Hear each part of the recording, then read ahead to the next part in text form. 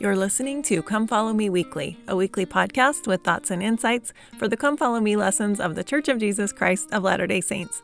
I'm your host, Heather Weber. Thanks for being here with me this week. The title of this week's lesson is Look to God and Live. And I feel like we could just say amen to that and be done.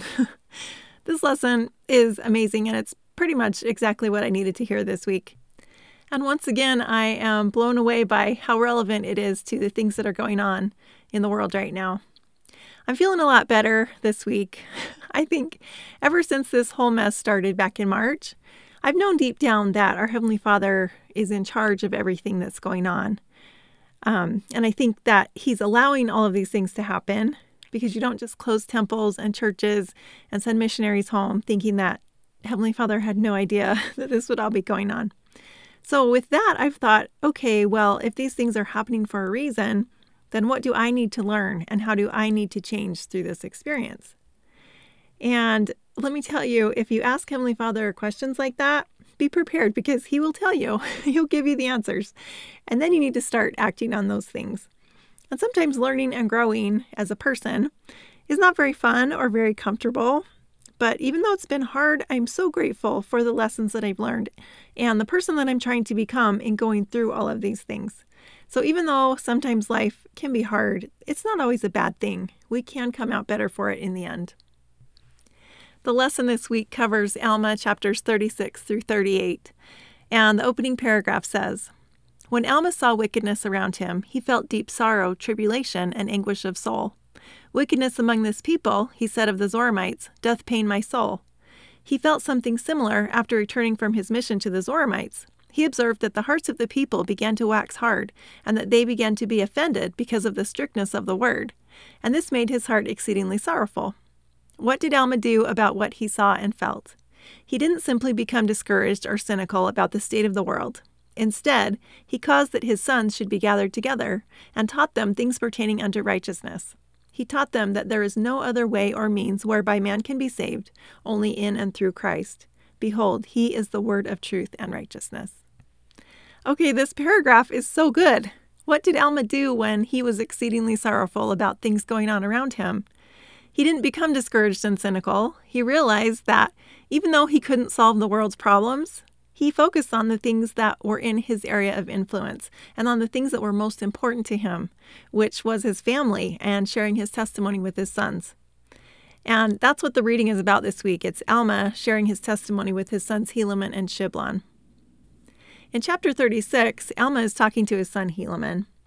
And in verse 1, the very first thing he says is this. He says, "My son, give ear to my words, for I swear unto you that inasmuch as ye shall keep the commandments of God, ye shall prosper in the land." So I think Alma knew he wasn't going to be around much longer. And I think it's worth noting the things that he felt were the most important to tell his sons. He didn't say, "Okay, here's where I've hidden your inheritance," or "make sure your brothers don't take what's rightfully yours." The first and most important thing he tells Helaman is that to have the most success in your life, you need to keep the commandments of God. Alma says that he was born of God, and he kind of recounts his days running around with the sons of Mosiah, trying to destroy the church of God. And then we know an angel came to him and told him to stop it. And Alma became humble and spent the rest of his life helping others to find the same joy that he was able to find. In verse 24, he says, "Yea, and from that time even until now, I have labored without ceasing, that I might bring souls unto repentance, that I might bring them to taste of the exceeding joy of which I did taste, that they might also be born of God and be filled with the Holy Ghost." I think in that verse, Alma gives us one of the keys to his success. He says that he labored without ceasing. No matter how hard things got, he never gave up. He kept moving forward with faith and he trusted the Savior. And I think that Alma is also a good example of the fact that just because we're faithful, it doesn't mean that our lives are going to be easy. Alma went through some pretty hard trials, but he says over and over again that the joy he felt from staying true to what he knew was right far outweighed any of those things that he had to go through. He trusted in his Heavenly Father and he loved his Savior, and that was enough to get him through whatever he was asked to do. And I think that's good for us to consider right now, as we might be going through some hard times, and maybe we're being asked to do some things that are hard for us. If we can stay true to what we know is right, and have patience and have faith, we are going to make it through these trials, and we can feel joy in the end. Alma also tells Helaman to remember their fathers, and he gives some examples of times that the Lord helped some of their ancestors to make it through some really hard things. And I think in the same way, when we read the scriptures and see some of the same things, we can see over and over again how the people who stayed faithful were blessed, but those who didn't became lost. And when we read and study these things, I think it strengthens our spirit and it can motivate us to stay strong. In chapter 37, Alma turns the records over to Helaman, and he tries to impress upon him how important they are. In verse 8, he says, "And now it has hitherto been wisdom in God that these things should be preserved. For behold, they have enlarged the memory of this people, yea, and convinced many of the error of their ways, and brought them to the knowledge of their God unto the salvation of their souls." There's a talk that's referenced in the lesson by Elder Christofferson, and he said this. He said, "The scriptures enlarge our memory by helping us not forget what we and earlier generations have learned. Those who either don't have or ignore the recorded word of God eventually cease to believe in him and forget the purpose of their existence." I know that I have been so grateful this year for the blessing of the Book of Mormon in my life. It's like I've said every week, it seems like that we're reading and studying about things that are really similar to what we're going through in the world right now. And it's the same with this week. I think reading about Alma and his faith helps me to stay faithful, and it helps me to see that the Lord won't forget me and that I can make a difference. In verse 6, Alma says that by small and simple things are great things brought to pass. I think spending time in the scriptures every day is a small and simple thing. Saying a prayer is a small and simple thing. But it's those small things that strengthen our faith and help us to stay faithful, even when the world around us seems to be crashing down. And becoming stronger through our trials is a very great thing. Over the past couple of months, my daughter and I have had many conversations about the world and its current issues, and many times she said to me, "But Mom, what can we do about it?" And she and I aren't going to single-handedly end child trafficking or end racial injustice or cure COVID, but we can have an effect on the people that we see within our area of influence.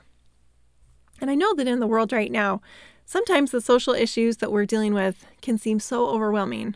There are some problems and some things going on that are so much bigger than us as individuals. But we can make a difference if we focus on our area of influence and ask our Heavenly Father what He needs us to do, and then follow through with those things. When we feel promptings and we follow those promptings, no matter how small, the Lord can absolutely use us to bring about His great purposes. This week on Twitter, there was a post from President Nelson, and it said, "You can know the mind and the will of the Lord for your own life. You do not have to wonder if you are where the Lord needs you to be or if you are doing what He needs you to do. You can know. The Holy Ghost will tell you all things what ye should do."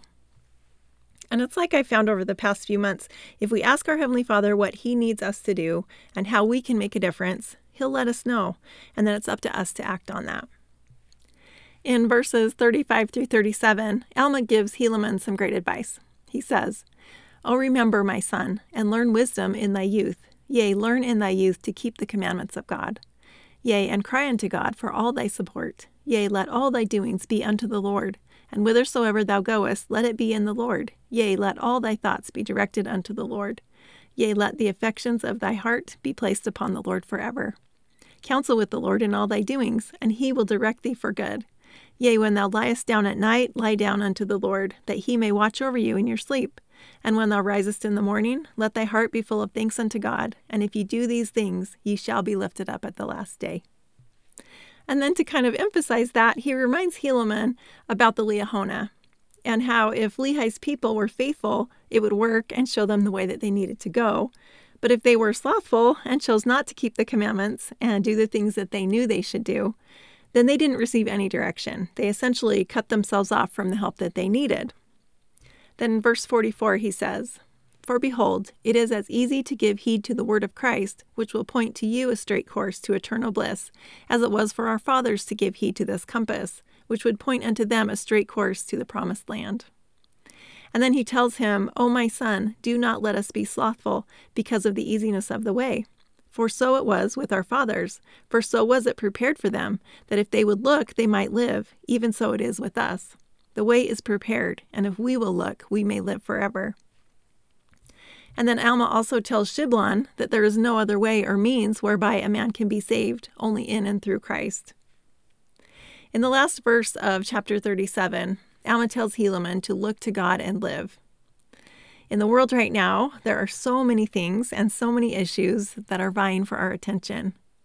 There are people all over the place telling us to look over here, look over there, or pay attention to this issue or that issue, and so many things that can distract us from the truth and from what's truly important.